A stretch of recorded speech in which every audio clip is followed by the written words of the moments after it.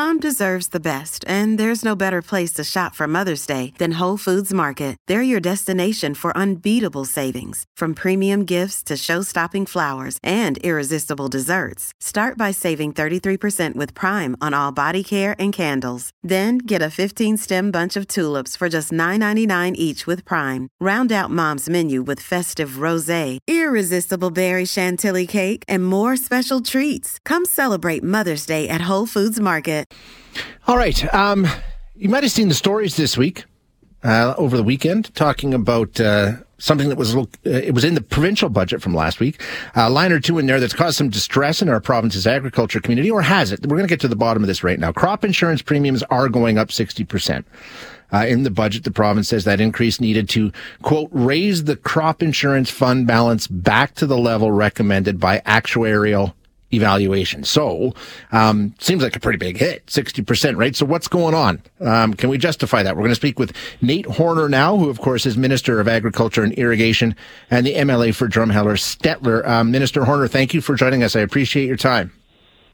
Thank you very much, Shay. Glad to be with you this morning. Yeah, so that's 60%. I mean, that's a big number. It's a bit of a headline. What's going on there, Mr. Horner? Well, it's not true, Shay. We better start there and clarify a few things. So the 60% number, it showed a budgeted estimate from 2022 to a budgeted estimate in 2023. So it really showed about 2 years worth of growth in the agriculture commodities over the last 2 years. So what we actually expect, a more relevant thing to quote would be, we expect a 22% increase from actuals in 2022. Okay, so we are expecting an increase, but nothing like 60%. Okay, so the budget doesn't say 60%, or the budget does say 60%? You have to read the context around the words. It says from the budgeted amount in 2022 to the budgeted amount in 2023. So there is a lot of estimation that goes into this. So what I would say is the 60% represents 2 full years. What our people can expect is the 22%. We've already seen the 38% growth in the last year. Okay, so the first year took care of about half, a little more than half. Next year is going to pick up the other third or so. Yeah, exactly. Okay. But it's even more complicated, Shay, because what an actual farmer would see. So when you go into AFSC, you're going to take out your spring insurance. It's all about what you grow. Almost all of this increase is directly correlated to the increased value of the crops you're growing. For example, this year, hard red spring wheat is a 17% increase over last year, whereas something like feed barley is only 9%, yellow field peas 2 to 3%. So it really depends what you're growing. Some farmers might not see much of an increase at all.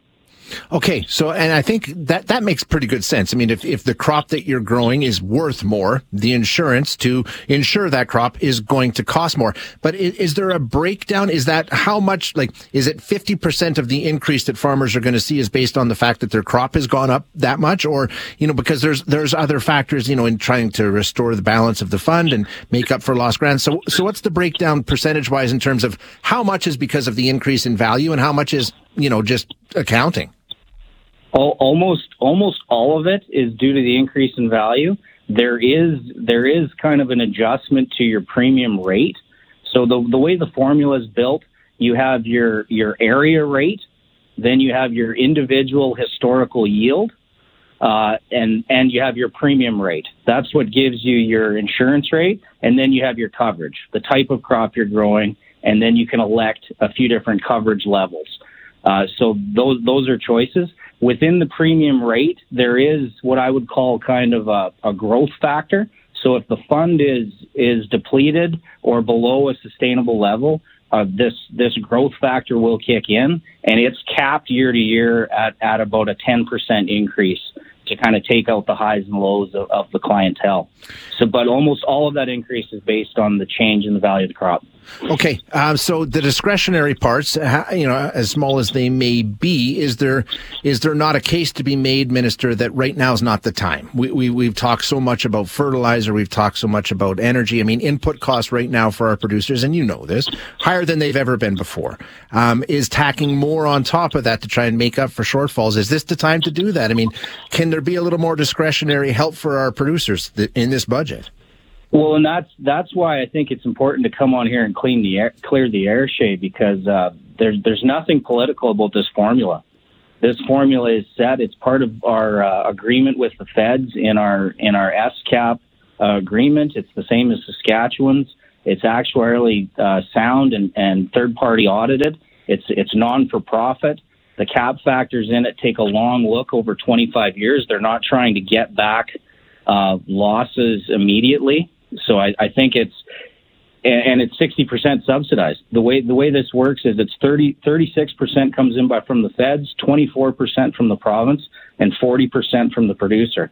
There's really nothing political about this or discretion that can be given. I would say quite the opposite. I'd say there's so many things that are out of our farmers' control. When you look at things like the carbon tax that I would say are punitive to rural Canada and agriculture specifically, that we don't have a way out of this as farmers unless our crops continue to raise value.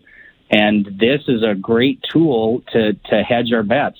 In fact, as the ag minister, it's important to me. I want more people in this program, because when you look at the ag recovery or disaster bucket that we have under our BRM suite, there's a caveat in there that you can only help out in a disaster for uninsurable circumstances.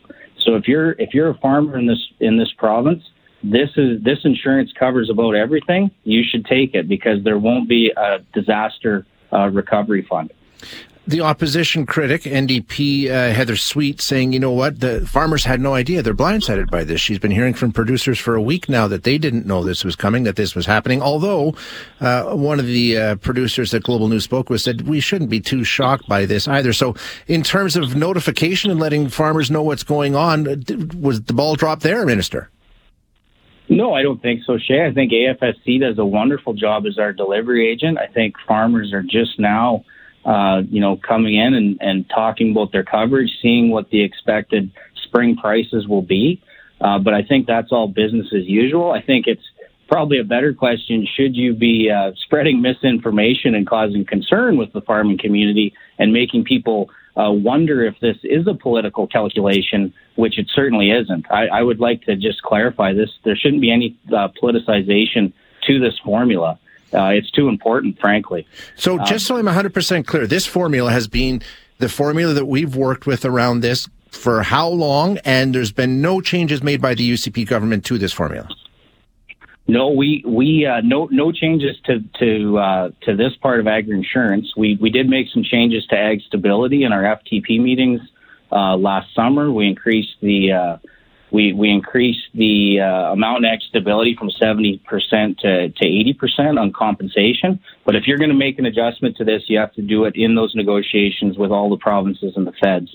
So this is it's the same formula that frankly was under an NDP ag minister from 2015 to 2019. Okay, Minister Horner, I really appreciate you coming on and giving us some information on exactly how the program works. Thanks so much. Shay, if I could just add one thing just for your listeners out there, sure. So they understand. This program has paid out over $4 billion in the last 2 years. So we were sitting at quite a high fund, but right now there's $300 million left in the fund, and that's why we're in this growth phase. But that's a good news story too. It went to people that needed it over a couple tough years. Yeah, that's what it's there for. Yeah, Minister, thanks again. Appreciate it. Hi, it's Shauna, and I might be a bad parent because my kids think French fries are vegetables. Hey, it's Ryan, and I might be a bad parent because I went out for wings when my wife was in the hospital after giving birth. Johnny here. I might be a bad parent because in my house, the tooth fairy gives pocket change. But we're not alone. Len emailed us and said his 6-year-old daughter's Tarzan moment going from love seat to lazy boy by curtains made him more proud than any dance recital. And Andy left his 2-year-old at the rink. All right, guys, I'm sure we're not alone. Like Andy's kid.